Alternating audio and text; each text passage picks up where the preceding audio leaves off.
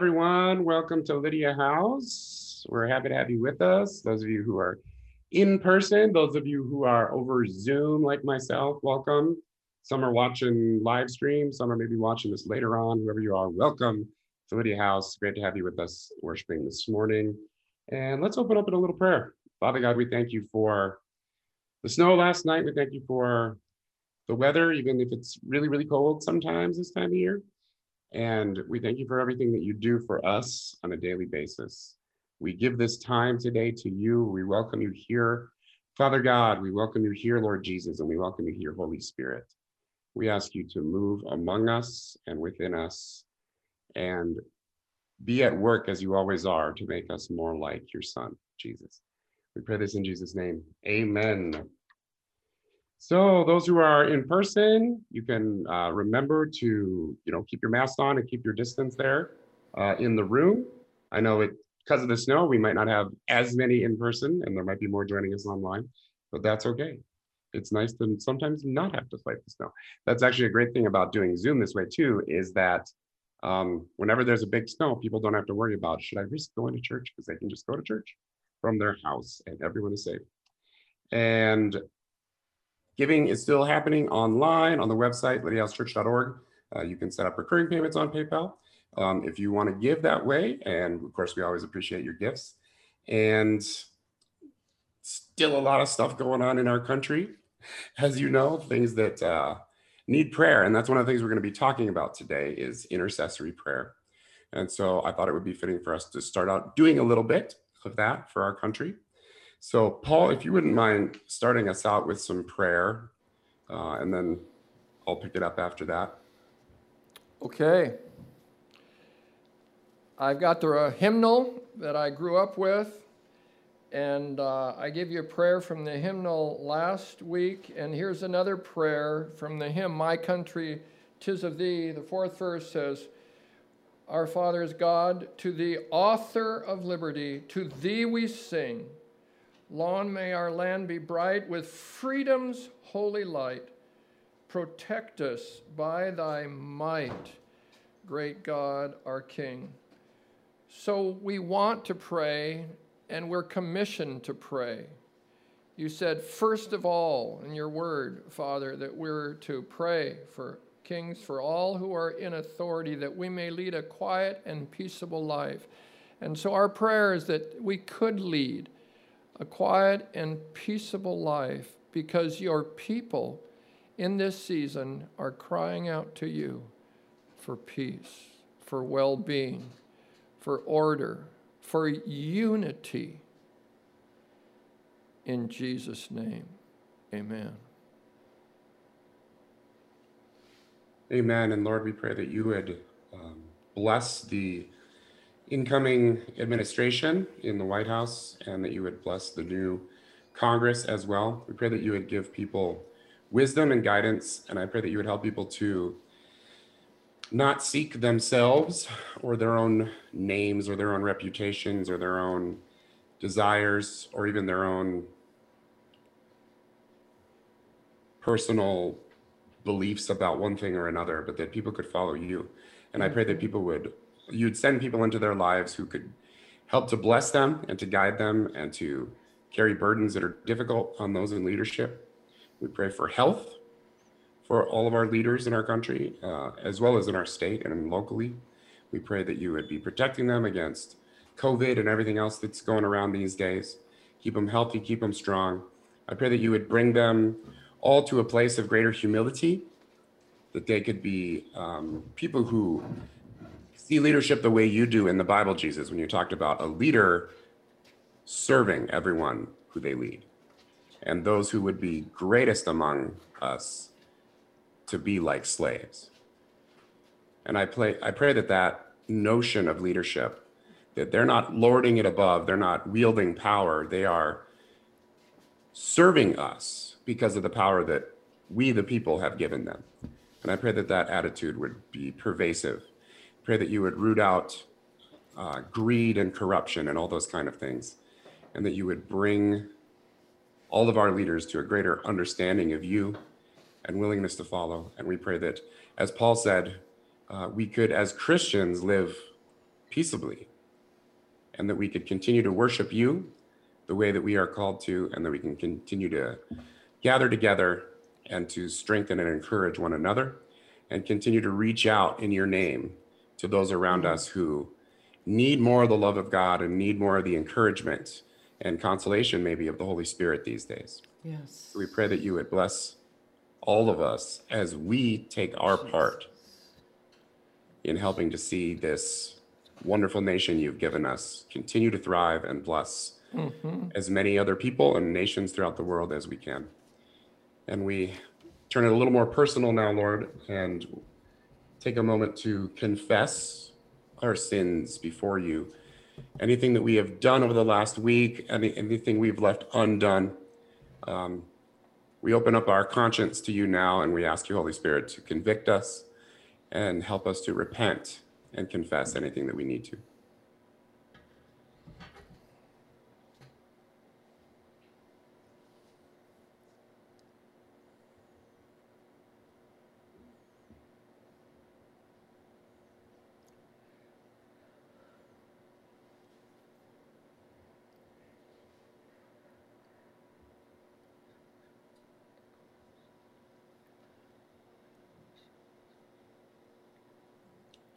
And we thank you, Lord, that you continually give of yourself to us. We thank you that no one is as generous as you are towards us. And Lord, we receive all of those blessings, and we receive that favor that you desire to give us. We receive your forgiveness for our sins, Father God, and we receive your provision, your healing. I pray for anybody there in the room, anybody joining us over Zoom, anybody watching later, if you need healing in your physical body, in your mind, in your spirit, maybe a lot of us need healing in our emotional responses these days, as charged as things are. Pray that you would open up your heart and just receive the healing that God has for you today. Be healed in Jesus' name.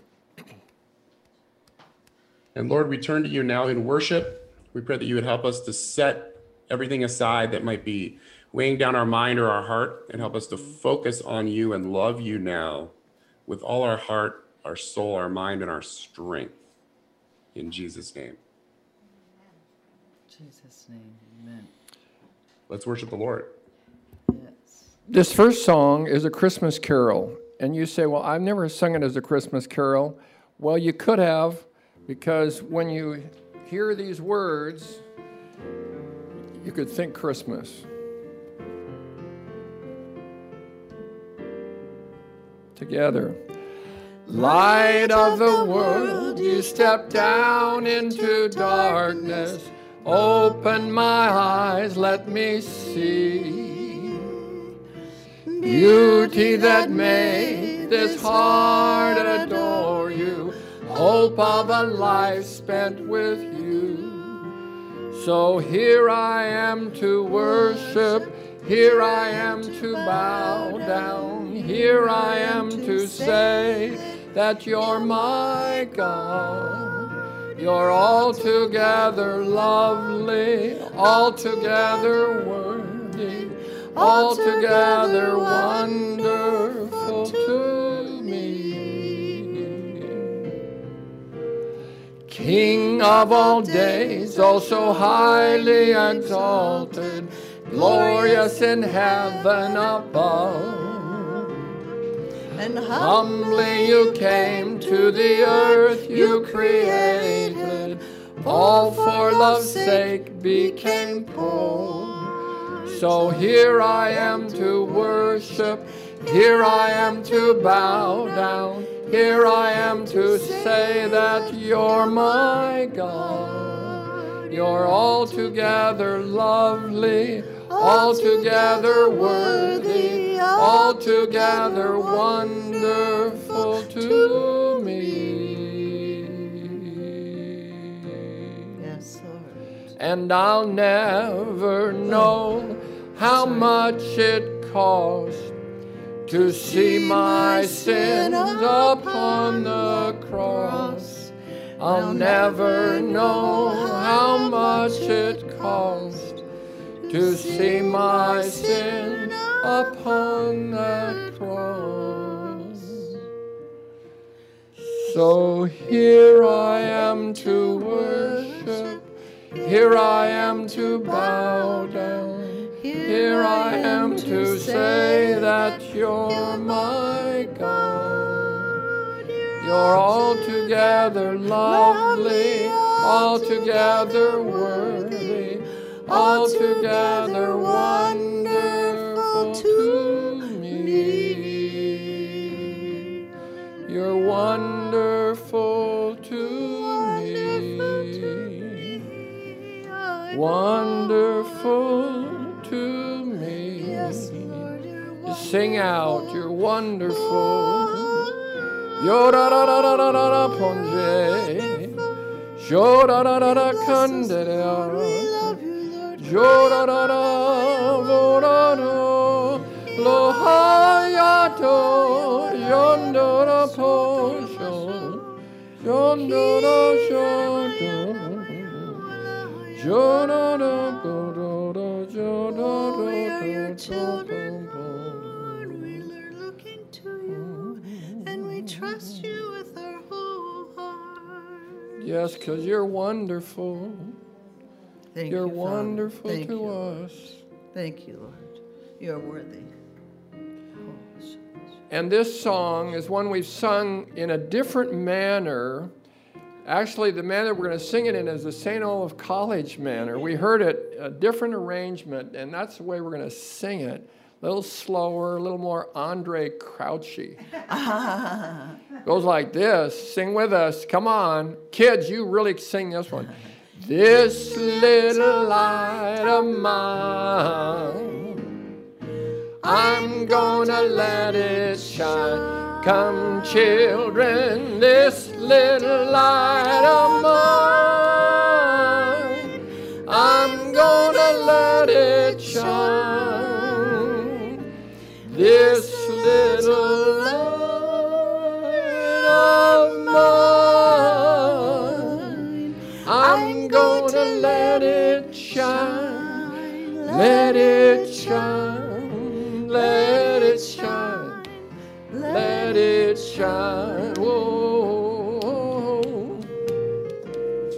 Shine all over the world. I'm gonna let it shine. Come, children, shine all over the world. I'm gonna let it shine. Shine over the world. I'm gonna let it shine. Let it shine, let it shine, let it shine. Do that verse again. Shine all over the world. See it happening. Shine over the world. Yes, God, let it shine.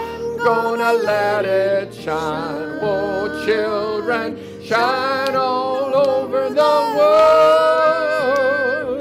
I'm gonna let it shine.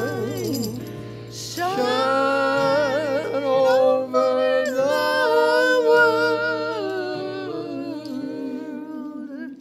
I'm gonna let it shine.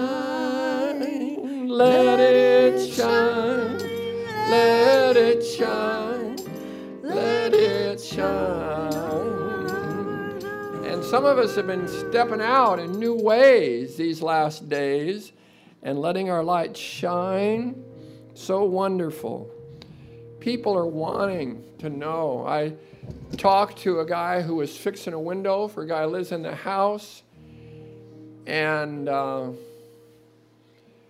wow. I don't know how I got it started, but he said, my wife is Jewish. And I said, wow, how wonderful. And I think I might have said something in Hebrew. And and then I said, what about you? I said, are you a believer in Jesus? And he said, yeah, I'm a Lutheran. I said, I'm a Lutheran pastor. and that caught his attention. And I said, so you're a believer in Jesus? He said, yes. And I said, I'd like to stay in touch with you. I said, could I have your card? Reached in, gave me his card. His name is Vaughn. So Vaughn, if you happen to be listening, hey, thanks for doing the window for Julian, and I hope we can connect some more. So wouldn't that be wonderful if Vaughn and his wife showed up? I said I could help her because I studied in Israel, and I could help her. I can't remember what it was that I said I'd help her with, but I said I would. So maybe we'll see Vaughn. And Sarah, that was it. Oh, I told him I said, you know what her name means? And he didn't know. And I said, it means princess. Sar is prince. And Sarah is princess. What a name for your wife. So that, it worked. So, yeah. Okay. The third one about how deep the Father's love. This is one of those contemporary hymns. You know, when it's contemporary, it's usually a song, but this is a hymn. How deep the Father's love for us, how vast beyond all measure, that He should give His only Son to make a wretch His treasure. How great the pain of searing loss, the Father turns His face away, as wounds which mar the chosen one bring many sons to glory.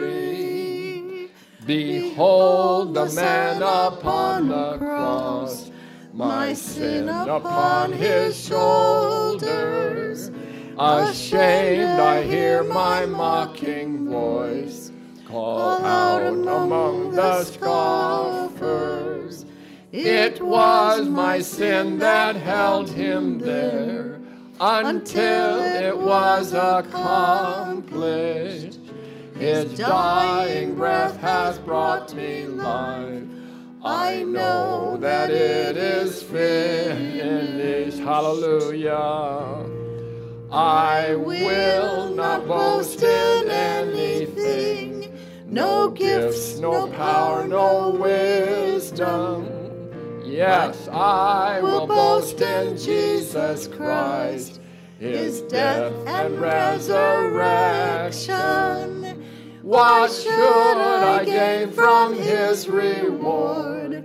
I cannot give an answer.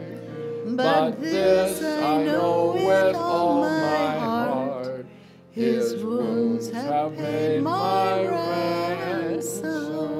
Isn't that wonderful when you can take somebody's words that they wrote and it can become yours as you sing it? Somebody wrote a wonderful hymn, wonderful poetry, and we sing it and we can express it. Thank you, Lord. Well, this is one we sang up at the cabin. It's a big house this last week, and we did a lot of this one. So I thought you got to get in on the fun.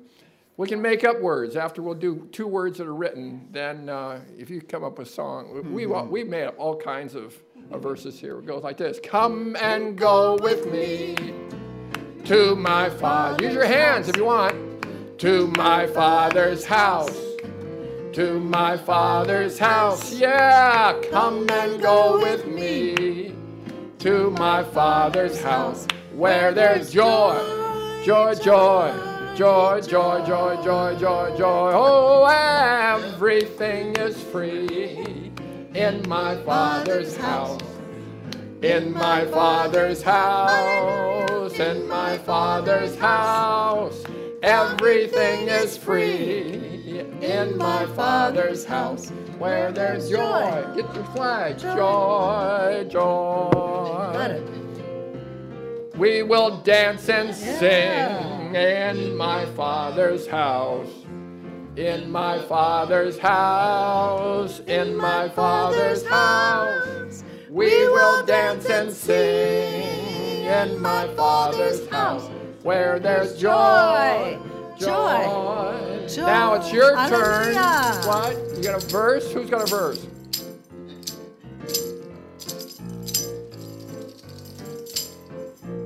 You can think about it. I mean, it's real easy. You can come up with the words.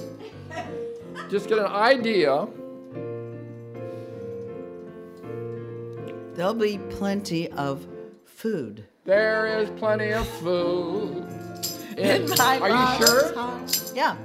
In my Father's house. We're going to have a feast. In my Father's house. That's what it And says in Karen the says Bible. there will be plenty of food.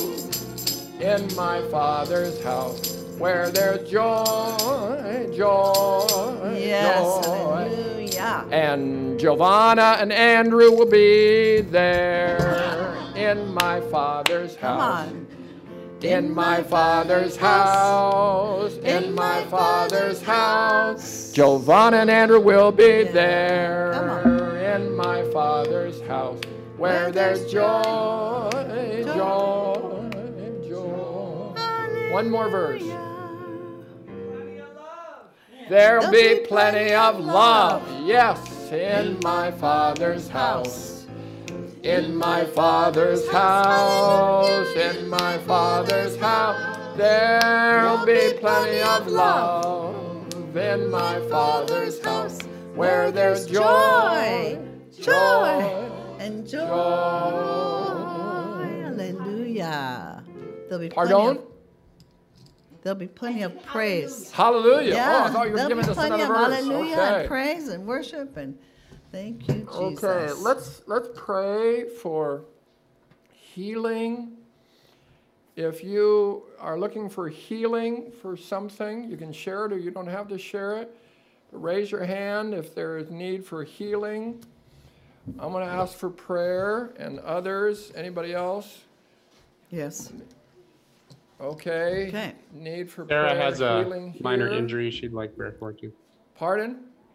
Sarah would like prayer also. Sarah would like prayer for healing. And so Lord. if you got a mic, somebody give it a mic. Who wants to? Steve, Pray. would you, or Andrew? Yeah, Andrew's right there. Andrew, would you pray for Sarah. healing? For Sarah and for me and for Laura, Laura. Yeah. for me. A lot of me's. Yeah, Father, we rejoice and thank you that everything is perfect in your house, and here on earth it's not all perfect yet. And we just thank you for your healing power, and that we can Yes. call on your name, and that you are with us and in us and for us. And so just declare healing over each one who needs it Yes. in Jesus' name. And we just thank you for Yes. your healing power, that each one would experience just the relief and the restoration that they are seeking. In Jesus' name, amen. Jesus. Everyone is whole in my Father's house. Hallelujah. In my Father's house. In my Father's house. Everyone is whole in my Father's house. Where there's joy, joy, joy. Hallelujah. A guy once asked me, how do I hear from the Lord? And I was kind of new to it.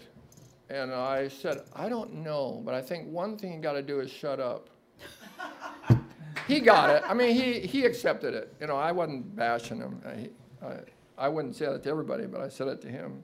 He said, that's good. So we listen, and God speaks. His voice goes out throughout the whole earth, it says in Psalms. why? I know it. His voice The goes earth out is the to Lord's him. and fullness thereof. The world and those who dwell therein, for he has founded it upon the waters. It's out there anyway. So he's got a voice. Jesus, his sheep hear his voice. Yeah. He said of the Spirit, that the Thank Spirit you, will Lord. declare to you. Thank That's you, speech. Lord. So as we listen now, if God speaks to you for something that you should share here, feel free. Grab a mic from Tim and speak the word. So Father, thank you that you have a voice. and that you speak clearly. You don't. We can hear your voice, and we can know your voice, and we love your voice. And so, if you would give anybody a word now that would be appropriate for here in this setting, we would take that.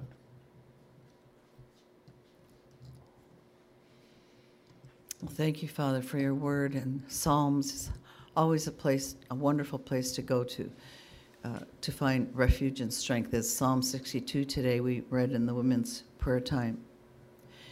You are our refuge and our strength, and a very, very present help in trouble. We know that in this world we will have tribulation, but you have overcome.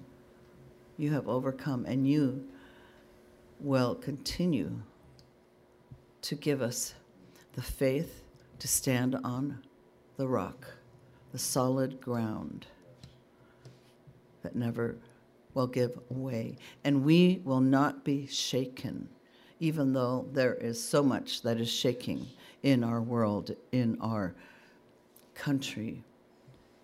Thank you, Lord. We stand on you and look to you. I got a kind of funny word.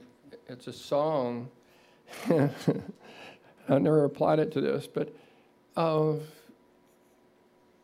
there's some talk. There may be some changes down the line at some point,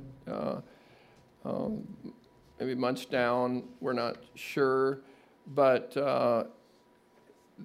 change for how Lydia House, what we will be doing. And here's the song that came in my heart. There's a place for us. So, a quiet place for us. Time together with time to... But write some Christian words. There's a place for us. Okay. Yes. Okay.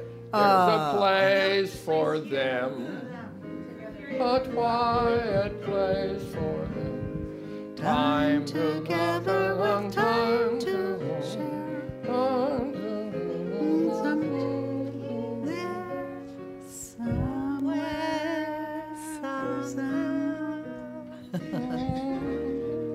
Yeah. Take it away, Nate. We're getting carried away here, so you better take it away before we get too carried away. I did have a song. Oh, you had a song. The minute that you guys were saying, the Lord, and okay. And you guys know this song. It's Fear Thou Not, for I am with thee. Be not dismayed, for I am your God. Fear thou not, for I am with thee. Be not afraid or dismayed, for I am your God. I will strengthen you. I will help you. Hallelujah. And I will uphold you with the right hand of my righteousness. Thank you, Jesus. And it goes on. But praise you, Lord, for words of encouragement and songs in the name of Jesus. Amen. Amen. Amen. Thank you. Guys specifically thought of, but for all of us, but specifically you guys. Thank you. Hallelujah. Oh, thank you. Yeah. You got keys even. Oh, I don't know about that. Yes. You're right there. Yeah, thank you for that, Laura. I didn't see you, but I can tell your voice. Interesting. I don't know if that's good. It is. No, it's a good thing. It's a good thing. So thank you for that. All right. Well, we've been talking the last couple of weeks about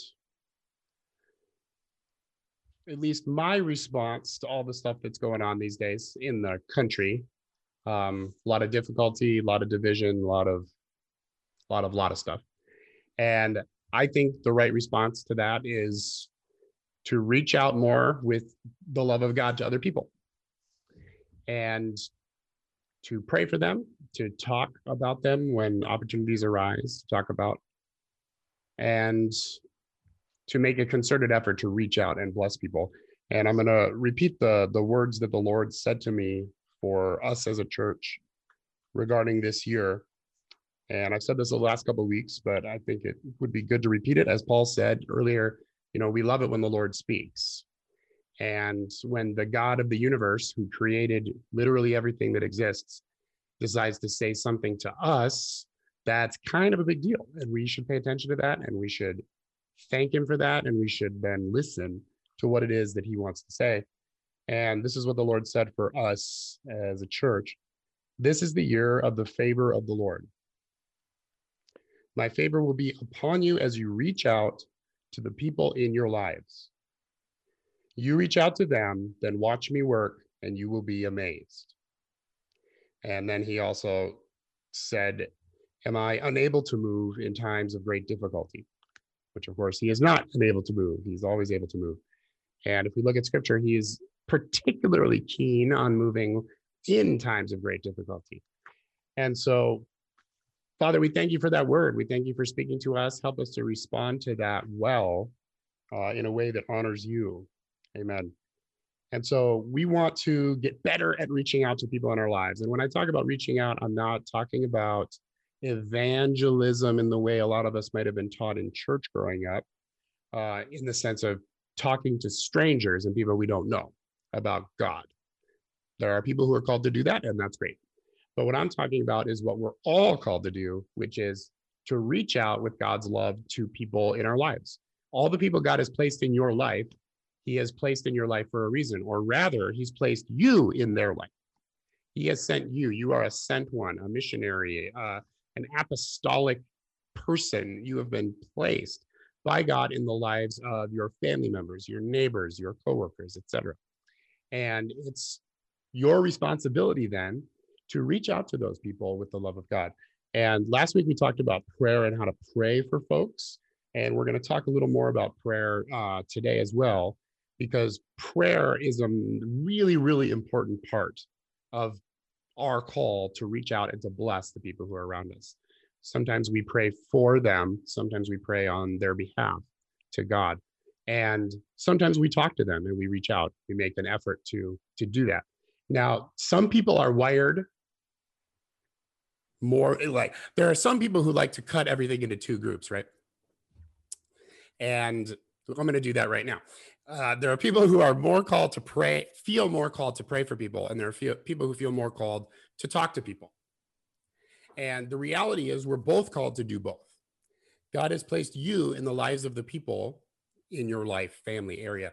And God has called you to reach out to them and to bless them with the love of God, which means sometimes you talk to them or you listen to what they have to say, and other times you pray for them. But we're really both supposed to do both. And for some people, the prayer thing is a little intimidating. I don't know what to pray. I don't know how to pray. I don't feel particularly called or anointed to do that. And that's okay. We can learn how to do that better because we're all called to pray. Other people maybe don't feel particularly called to talk to people. But the reality is we're all called to talk to the people in our lives. And I'm not talking about calling someone up who we haven't talked to in a while and saying, hey, how you doing? So do you know Jesus? And would you like to hear more about how great he is for your life? I'm talking about contacting someone and saying, so how you doing these days? Are you all right? You guys surviving the winter? Do you need anything? Is there any way I can help you? Is there anything I can pray for you for? Those kind of things, those kind of outreach points make a great start in building the kind of relationship where you can reach out to someone, you can bless someone, you can share something the Lord might have said for them, and they'll be able to receive that because you have proven yourself, I guess, trustworthy in their life, proven yourself to be someone who cares about them. Who doesn't like it when other people care about it? Not a lot of us, right? And so the people in your life will love just knowing that you care. You don't have to be eloquent with your words or anything like that to be able to show that you care. And we're all called to do these things. And I want to look at a few passages today that talk about prayer in particular, how to pray for people that God has put in our lives or people that God has placed on our hearts. And I want to start with a quote by John Wesley, a great American hero of the faith. John Wesley said this: God does nothing on earth save in answer to believing prayer. God does nothing on earth save in response or answer to believing prayer. Now, I personally intend not to use words like nothing or never in regard to God, but I would say God certainly does very, very little on this earth save in response to believing prayer. And we see that in scripture. Almost every single time that God moves to do something, it's in response to the prayers of his people. That's how God has set it up. He has set up earth and the spiritual ecosystem in which we live such that he is willing to move and to respond and to do things all the time, but he does it in response to our prayer.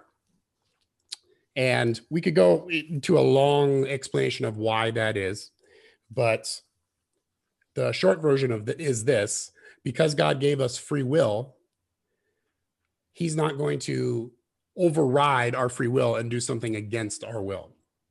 And so when we pray for other people, it opens up avenues for God to move in their life that might not have otherwise been open, because that person maybe isn't wanting to pray or isn't wanting to receive what God has for them. And so as we pray for them, that affects their situation such that God can do something.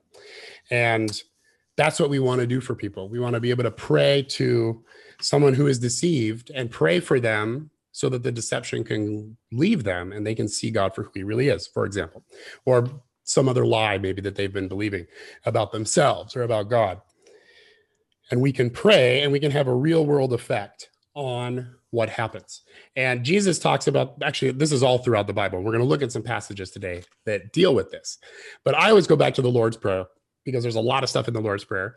And one of the most important things is Jesus says that we should pray. When he teaches us how to pray, he teaches us to pray, Father, thy will be done on earth just as it is in heaven. So we know that in heaven, God's will is done, right? God's will just happens because he wills it in heaven. But here on earth, that's not the case. Here on earth, there are things that happen all the time that aren't God's will, right? It's not God's will for us to sin. And yet, how often do we sin? Like pretty often, right? So Jesus teaches us to pray, Father, thy will be done here on earth among us like it is in heaven. And we're supposed to pray that. So if we want God's will to happen, Jesus says, pray for it to happen. Pray, us, we are given the job to pray so that God's will happens here on earth. And that's what prayer is about. That's what intercessory prayer is about. And we're going to look at some examples of that. Open your Bibles to 1 Kings chapter 18. 1 Kings 18. It's right before 2 Kings. 1 Kings 18. And this is a great story. And you've probably read the story before, but maybe you didn't think of it in terms of intercessory prayer. So what's happening here is Israel is in a time of famine, really, really, really bad famine, like danger famine, right? It hasn't rained. It hasn't rained in a long, long, long time. So much so that King Ahab, who is not a good king, is willing to listen to the prophet Elijah, who had been banished. And let's start in verse 41, 1 Kings 18:41. And Elijah said to Ahab, go up, eat and drink, for there is a sound of the rushing of rain. So Elijah said he heard a sound like rain. So he told Ahab, hey, go party. It's going to rain soon. So Ahab went up to eat and drink, and Elijah went up to the top of Mount Carmel. And he bowed himself down on the earth and put his face between his knees. Okay, so there's been a famine forever. We know that God doesn't want people to die of famine, right? So it's his will that it should rain, but it hasn't rained. And so Elijah hears a sound as if there is a rushing rain coming. So that's like a prophetic word, right? God gave Elijah a prophetic word in the form of a sound like rain. So we know it's God's will for people not to die of famine. So it's God's will for it to rain. He also hears a prophetic word that says it's going to rain. And so God has made it clear that he wants it to rain, and yet it's not raining. And so Elijah's response to this, of knowing that it's God's will to rain, is to pray. His response is to pray. He bows himself down, puts his face between his knees, a very humble position in that culture. And he said to his servant, "Go up now, look towards the sea." And he went up and he said, "There's nothing." And that's Elijah, said, "Go again." And he did this 7 times. So Elijah bows down, he prays for a while, and then he tells the servant, "Go check." He looks at the sky, there's nothing in the sky, not a cloud. And so if the servant comes back, Elijah prays again, he says, "Go check again."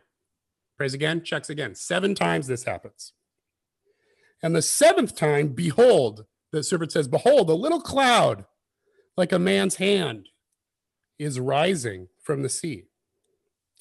And Elijah said, "Go up, say to Ahab, prepare your chariot and go down, lest the rain stop you from leaving." And in a little while, the heavens grew black with clouds and wind, and there was a great rain. And I'll stop there. So it was clear that it was God's will for it to rain. He doesn't want us to die in a famine. He doesn't want us to die of drought. And God specifically told Elijah, "Hey, go talk to Ahab." And then he heard the sound of rain. So there's a lot of clear signs here. It's God's will that it should rain.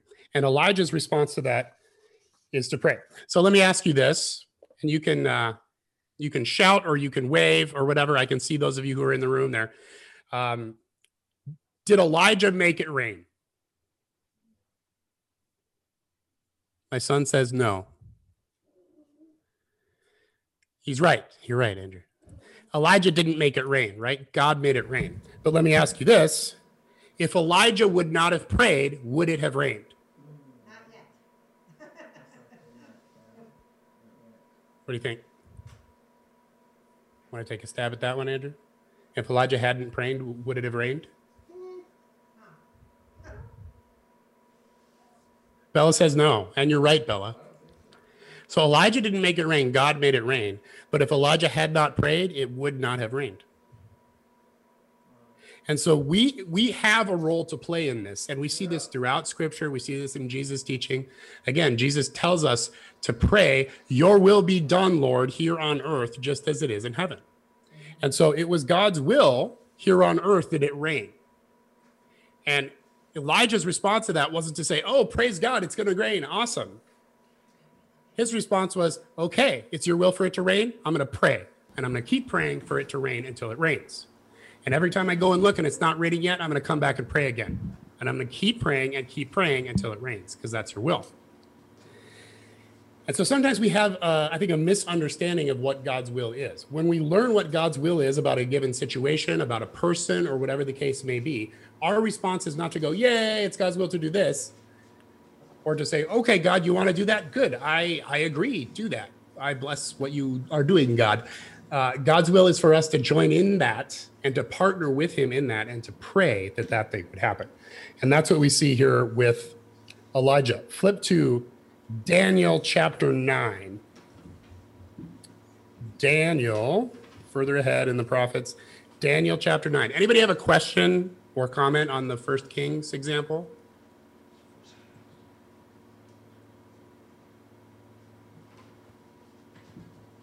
Any questions, comments, thoughts on that? Way to go, Dave. All right, let's look at another example here. Daniel chapter 9. I'll just read the first few verses. So Daniel, as you know, is in the court of Nebuchadnezzar.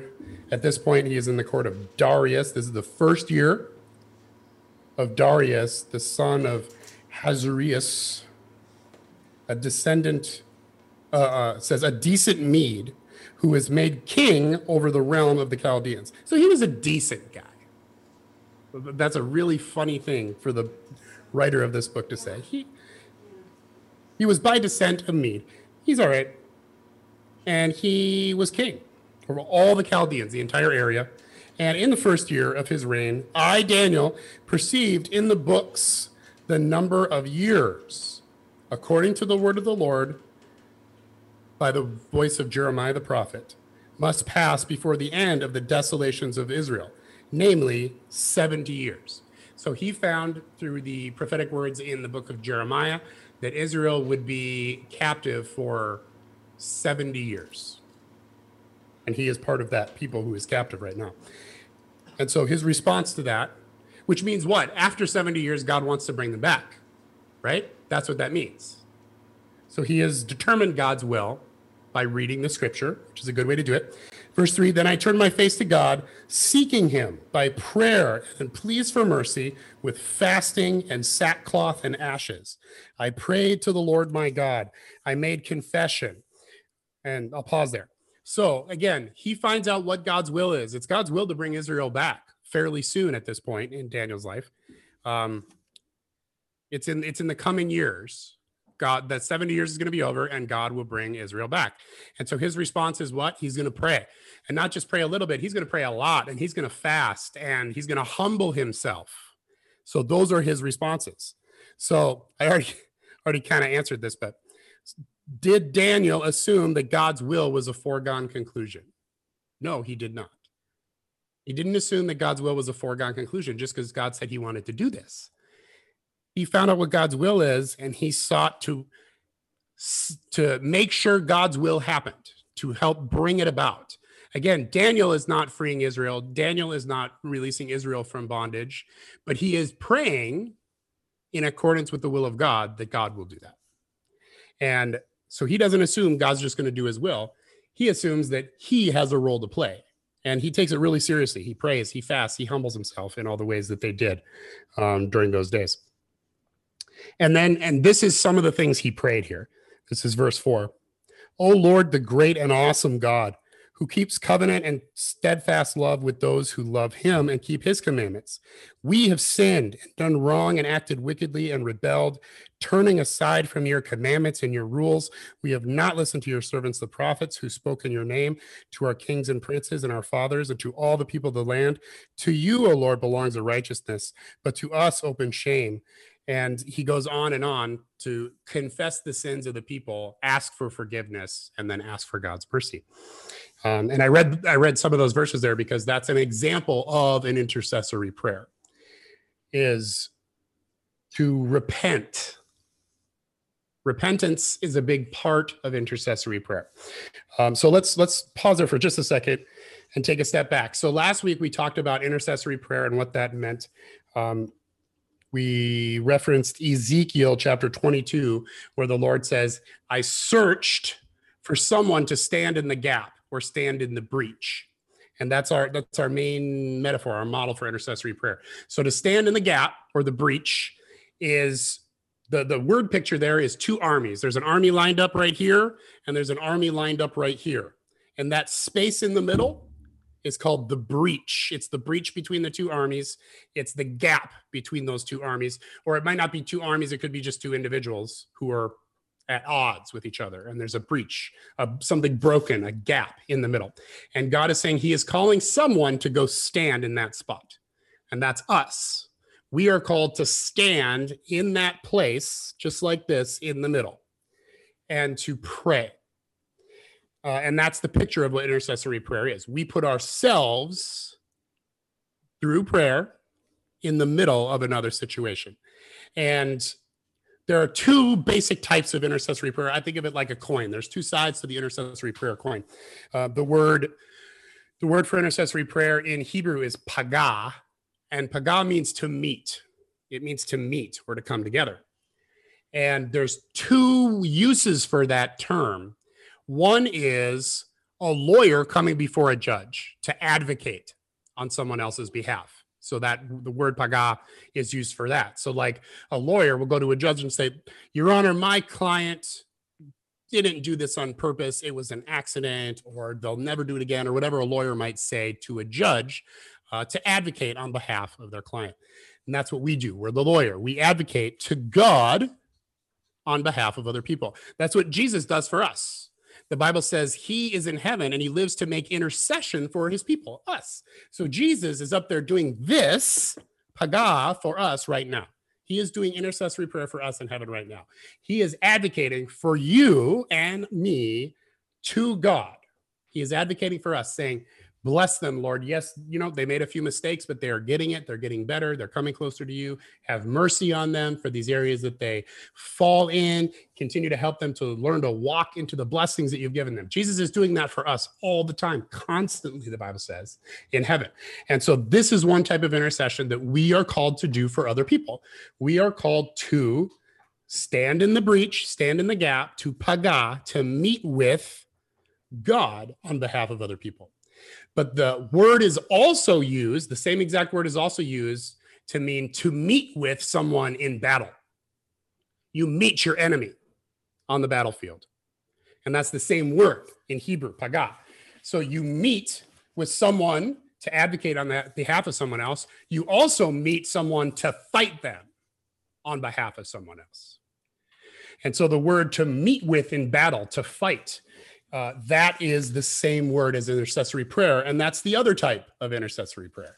So one type is what Daniel just did, where he advocated for the people by repenting for them in this case. And the other way is what we might call spiritual warfare, where we are praying against the enemy or against the darkness or against the deception in someone else's life. And we take that kind of fighting stance. And so intercessory prayer means both of those things. We do both of those things when we pray for other people.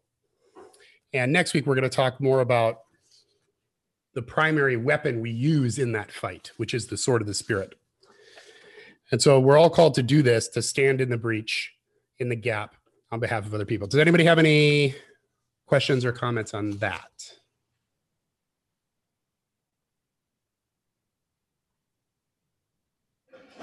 Interesting. As a teacher, teaching wars class, I just finished up World War I and moving into World War II. And we all know that that's no man's land in the middle.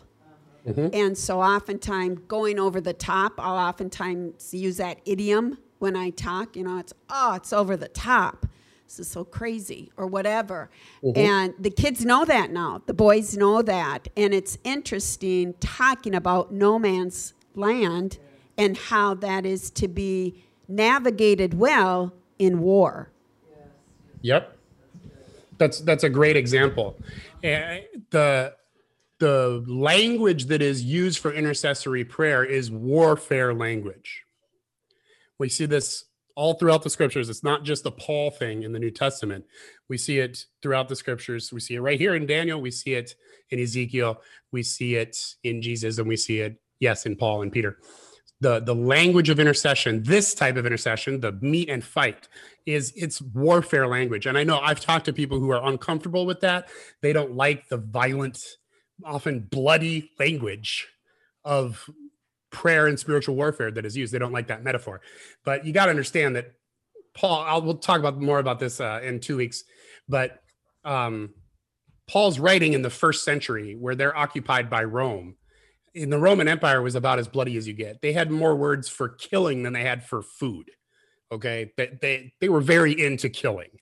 And so Paul is speaking to the culture of the day in a metaphor that they will understand. He's explaining prayer by comparing it to something they already know.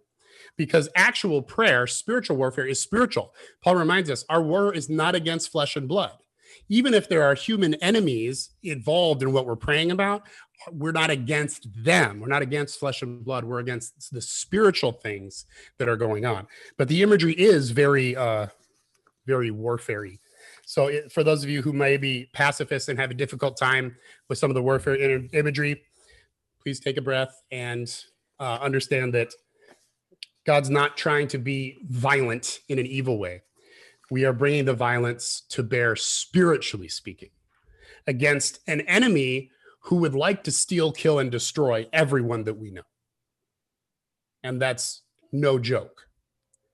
And so we do need to be serious and violent against that, against the darkness, against the enemy, but not against people. But Yes, please. Yes, please do. I want to ask a question. Does anyone know how old Daniel is at this time? You think about it, and you can compute his age. How old was he when they went to Babylon? 17 or 18. Yeah, so he's a teenager. How many years have lapsed? 70 years. Wow. He's in his late 80s at least. He went into the lion's den when he was an old man. They see him looking young. But the fact that he takes prayer seriously as an 88-year-old or a 90-year-old man, and some of the most important scriptures, I got so excited when you're talking, and I'm thinking about this and computing this, and then looking at what he is doing. He is doing significant work for the book of Revelation, and he's probably 88, 90 years old. So there's a future for all of us. John was 92. Yeah. Yeah, so Paul, you're still a spring chicken I know. by comparison there. And so, Daniel sees that. Daniel sees that the 70 years is up, or I think probably almost up. But it's close. And so Daniel's response to realizing this, the Spirit of God spoke to him and showed him, hey, look here in Jeremiah, the prophet already said this. This is what that means. And his eyes were open, and Daniel said, oh my goodness, praise God, this is great. And he didn't then go home and start packing. That's what you might expect. Hey, the 70 years is almost up. Let's pack. I'm going to start selling my holdings in Babylon Inc. or whatever. No, what he does is he gets on his knees and he starts praying. He doubles down and gets even more serious about praying that God's will would take place. Ruth has a comment. Yes, please do. Sorry. So I've been praying the Psalms now for 5 years, over maybe 5.5 years. God gave us a prayer strategy for the Williams that I'm so grateful for. But when you pray through the Psalms, we pray through the Psalms, we pray other scriptures, we pray the names of God. But when you pray David had a lot of violence in his prayers in the Psalms, and we used to kind of pussyfoot around those parts of those prayers, the imprecatory stuff too. But I know that we're praying against the demonic forces to destroy them, and I just love it that I'm praying with such a new boldness now when I pray the Word of God, because God's up to a lot of good things and we get to partner with Him. Amen.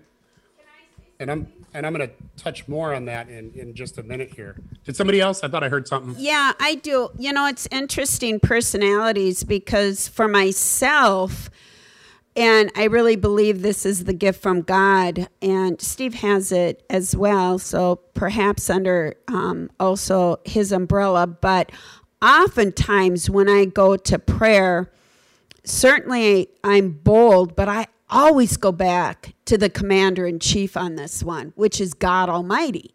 And it's like, hey, you've got this. And so in my prayers, I'm not always in a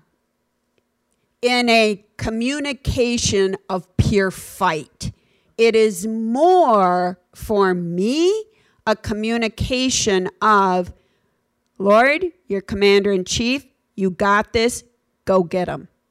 You know what I'm saying? So it's a lot more like that. Maybe because I'm a female. It's like, hey, you're the guy here. You fight it out. You duke it out.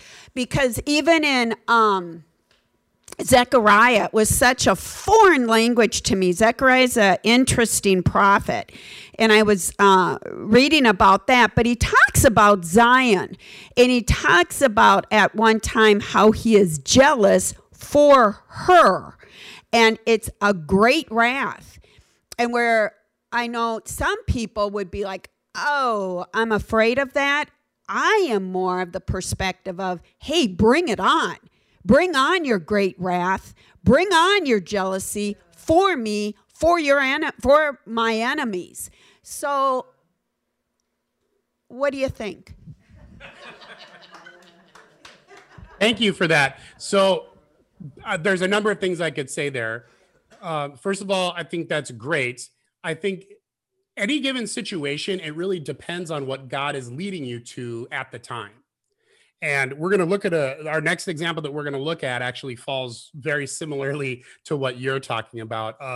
There's certain aspects of this kind of prayer, spiritual warfare, intercessory prayer, you're sort of like a cheerleader almost, in a sense, or you're like, it's like a cross between the advocate and the warrior, where you're speaking the truth of God and agreeing with what God has already said and just saying that over and over. Like Jesus said, pray that God's will would be done on earth just as it is in heaven. And why don't we turn to Exodus 17? So this is kind of an example, I think, of what you're talking about. This is a really interesting passage. Exodus 17, kind of going progressively backwards, I guess, today. I'm going to start with verse 8, and I'm going to read this little story. So the Amalekites are coming against Israel and trying to destroy them. They foresee them coming to claim their land, which of course is true. And this is before they crossed over the river, so Moses is still leading the charge. And Amalekites have a really big army. Israel's in trouble. In the natural, if you look at it with your human eyes, this is not great. And verse 8, then Amalek came up and fought with Israel at Rephidim, and Moses said to Joshua, choose for us men and go out and fight with Amalek. Tomorrow I will stand on the top of the hill with the staff of God in my hand. And they had seen Moses take a stand with the staff of God numerous times, and things like seas would part. So Joshua was like, okay, he had faith that God was going to answer them and come and save them supernaturally. That's what Joshua would have thought when Moses said, I'm going to stand up there with my staff and you fight and we'll be good. And so verse 10, so Joshua did as Moses told him, and he fought with Amalek, while Moses, Aaron, and Hur, who's another guy, went up to the top of the hill. And then verse 11, this is where it gets interesting. Whenever Moses held up his hand, Israel prevailed. And whenever he lowered his hands, as you would eventually because you get tired, Amalek prevailed. But Moses' hands grew weary. And so they took a stone and put it under him, and he sat on it. And while Aaron and Hur held up his hands, one on one side and one on the other side. So his hands were steady until the going down of the sun. And Joshua overwhelmed Amalek and the people with the sword. So this is another type of intercessory prayer. In this case, the prayer is more like an action. It's more like simply an obedience. And we find this sometimes. We'll be praying for someone, and God will give us specific direction in how to pray. God might say, I want you to pray in agreement with me of what I'm going to do. Great. I agree with you, God. Do it. God might say, I want you to pray these scriptures over a person or over a family. And you do that, and you pray those scriptures. God might give you a really specific thing to do or thing to pray. And so you pray that. And we're going to talk more about that in a couple of weeks. Sometimes God will give you something to do. God will say, I want you to bring him some cookies or something like that, something simple. But obeying that is it's a type of prayer, a type of intercessory prayer. It could even be prophetic cookies in a sense, because God told you to do it. And as you obey that, that can have an effect. And sometimes we don't know what that effect will be. We simply obey. And so Moses goes up on top of the hill. God's like, this is what I want to do. I want to save you. Moses knew God wanted to save the people, but he still obeyed. Even when his arms got really tired, he didn't go like, all right, that's probably enough, God, so I'm going to stop now. He did that, and then they started to lose the battle. He's like, oh, shoot. And he puts his arms back up, and then they start to win again. And it keeps going like that. And so Moses knows that he has a role to play here, okay? Moses is the one standing in between victory and loss. And the fate of Israel literally depends on this.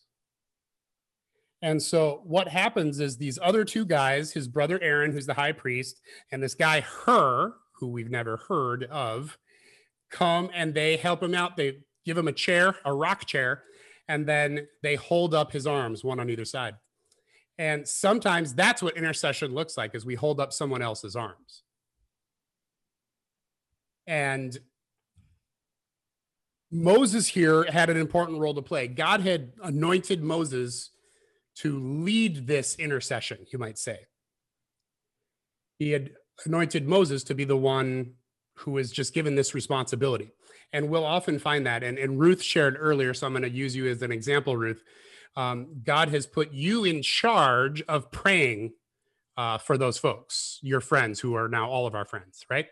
And a lot of people are praying for them, but he's sort of given you that in charge role. He's given you that staff of leadership in terms of praying for them.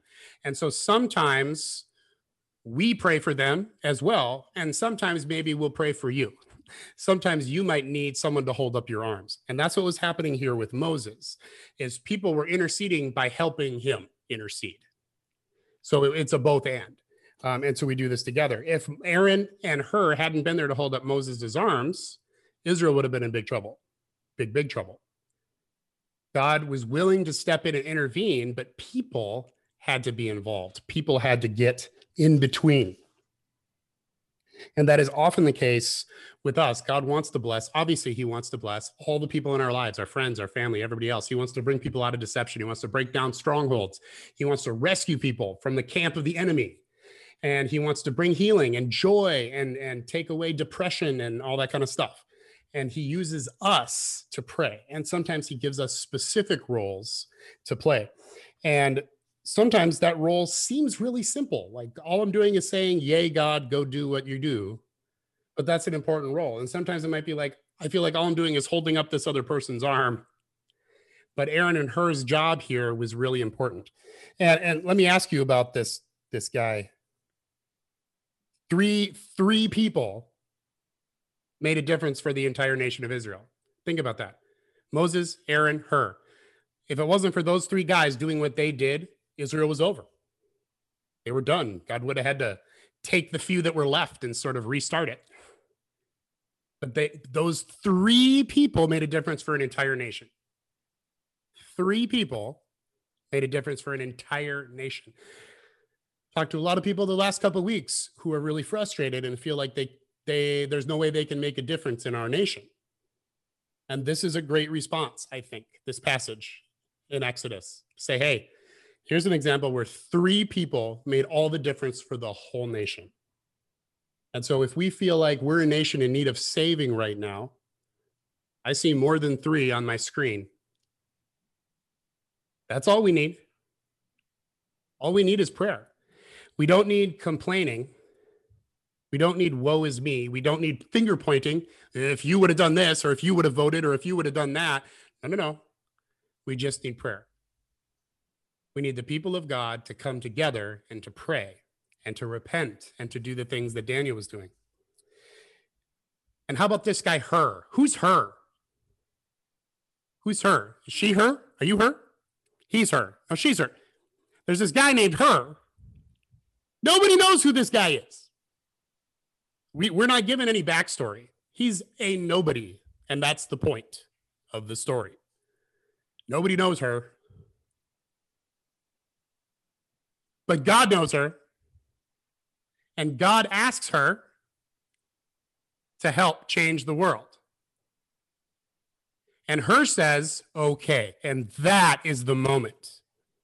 It doesn't matter who Hur is. It doesn't matter who you are. When God asks you and calls you up, you say yes or you don't. And going back to Ezekiel, God is looking to and fro for someone willing, it says, willing to stand in the breach. God isn't looking to and fro for someone with skill. He's not looking to and fro with someone with ability or with a title or with a position. He's just looking for someone willing. Maybe God looked at some of the elders in this passage in Ezekiel with Moses and Aaron and Hur. Maybe they said no. I don't know. But God chose someone. He called someone up who was a nobody, just a normal dude. And that guy said yes. And that is what changed everything. The whole battle, the whole history of Israel was changed by this nobody saying yes to God, saying, yeah, I'm willing. I will do it. I don't know what I'm doing. I don't have a title. I don't have a name. I'm not a pastor. I'm not a special person, but I'll help. Tell me what you want me to do. And that is the attitude that God is looking for in us. He is looking for us to be willing to say, yeah, I know I'm a nobody. I'm just a normal person. But you know what? Normal people in the army of God are all pretty special because you're all, and we've taught on this before, but you're all princes and princesses in the kingdom of God. There's no such thing as a nobody now. But even if you don't have a title or training or anything like that, you will be called by God to be a part of intercession and a part of blessing other people's lives. And it doesn't matter if you're a quote unquote nobody. God used this guy who we'd never heard of to change the world. And the reason it worked is he just said, yes, that's it.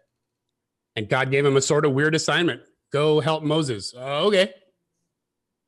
I don't know how to fight or be a general. That's okay. Just pull a rock over there so he can sit in it and then hold his arms up. Let him stick his arms on your shoulders while you sit next to him. Okay, that's a weird job, God. That's like the weirdest job I've ever heard of, but all right, I'll do it. He's willing to do it. He just says yes and he obeys. It's amazing what God can do through you if you'll simply say yes and obey what he asks. This is not rocket science. Getting people in your life saved, seeing people come back to God, none of this stuff is rocket science. It's simply obedience. We obey God, we pray, and we do what he asks us to do. And sometimes he'll ask us to do real specific things. And we'll talk a little bit more about that in a couple of weeks. That's what Paul means when he talks about the sword of the Spirit. But oftentimes they're simple things. Say hi, tell them you're thinking about them. Tell them I'm thinking about them. What'll that do? Well, it might do a lot. You don't know. Just obey. Obey what you feel like God is leading you to do. Anybody have any thoughts on that passage or?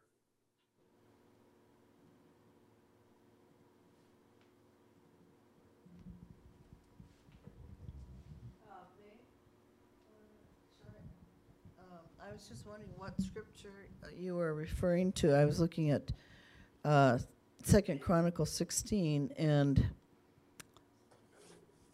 it says, the eyes of the Lord range throughout the earth to strengthen those whose hearts are fully committed to him. And there's another one that says, the eyes of the Lord are going to and fro, looking to see. The specific one I was referring to was Ezekiel 22. Okay, yeah, yeah.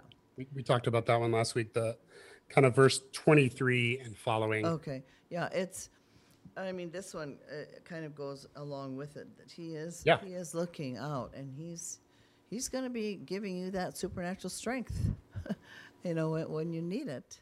So, yep. Hallelujah. If you're willing to accept it, as Paul says. Yeah. As we know. I've heard people say that intercessory prayer is sort of a new development in the church, which I don't really understand.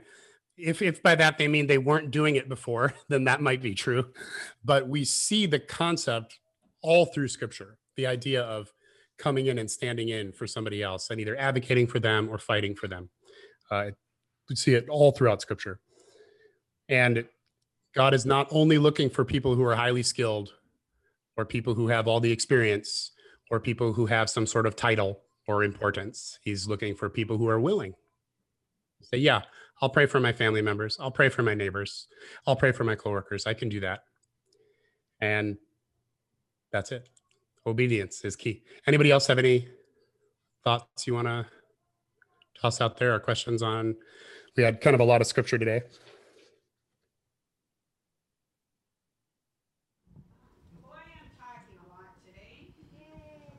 Yay, Laura. But, and I don't know if this is just for me or for the church, but a bit ago, there was a woman that came over and wanted to talk. I've tested her child, her son. And so I'm the teacher and tester for him. And it was a humbling experience for me because I'll say, Lord, order my day. And man, she was there a long time. I thought it was just going to be, a couple hours. It was like 4 hours. And yeah, it's just a long time. And I really had to work it out with myself. And even Steve was like, man, she's still here. She was here this long. And so that was the first lesson, I would say, in just, God, you ordered my day, and gosh, this is how it looked, and I didn't really like it, which was interesting. It was really I would say disciplined, kind of a disciplinary act on the Lord on behalf of me. The second piece was at the end of our conversation or time together, no, it was during, I really believed I should wash her feet after we prayed. And I've gotten to the point, praise God, more than not, I won't say why, I'll do it. Because when I don't do it, like last week, I didn't pray for 2 particular situations, and I knew I should have, and it's just been on my mind. So I didn't do well last week, but I did in this particular day. So I was obedient, but this was the piece that was so interesting to me, is that I was purely thinking, yeah, I'm going to wash her feet, whereas she was thinking, oh no, I haven't shaved my legs. My feet are so ugly. And it was such a change for me in me versus her and the ministry piece. Any thoughts on that? Yeah, well, that's really true. And it's, I don't know why God asked you to do that for her. There could have been any number of reasons. But here's one possible one. Sometimes we need to learn how to receive. Some of us aren't great at receiving. We might be good at giving or serving other people or blessing other people, but when it comes to receiving something, we have a tough time with that. And if you'll remember the washing of the feet story on Maundy Thursday, right after the Last Supper, Peter's like, no, don't wash my feet. He didn't feel like he was worthy, and he had a hard time receiving that as well. And sometimes we need to learn how to receive. So it could be that God was trying to teach her, it's time for you to receive. I know people who, someone offers to pay for dinner when they go out to dinner, and they're like, no, you can't pay for me. No. And some of that is just, I think, battle of politeness. Especially in Minnesota. But sometimes it's that people don't know how to receive. They feel really weird somebody else buying them dinner. They feel really weird somebody else doing something for them or praying for them. Often if they're a Christian, because they're like, no, I should be the one reaching out. But we all need to learn how to receive as well. Sometimes getting our feet washed. Of course, there could have been other things going on there as well. It's good for you to have noted that she had some discomfort in that, because it's important for us to realize that other people have feelings too, and they might be receiving something differently than how we intended to be. Yeah, but she did let me. She said, okay, and I said, this was an issue where for me, if I'm told to do it, I better pretty much do it, I better doggone do it. So like I said, I didn't last week do a great job, but she did, and I finished. Well, good on her for letting you do it at least. No, and maybe it could be one of those like situations where God just trying to get somebody's attention. That'll get your attention. God told somebody to wash my feet, and then they did it. And it was kind of awkward. So what are you trying to do, God? What are you trying to say? I mean, that's the kind of thing that'll get your attention. So why don't we'll join you, Laura, in praying for that person right now. Why don't you do that?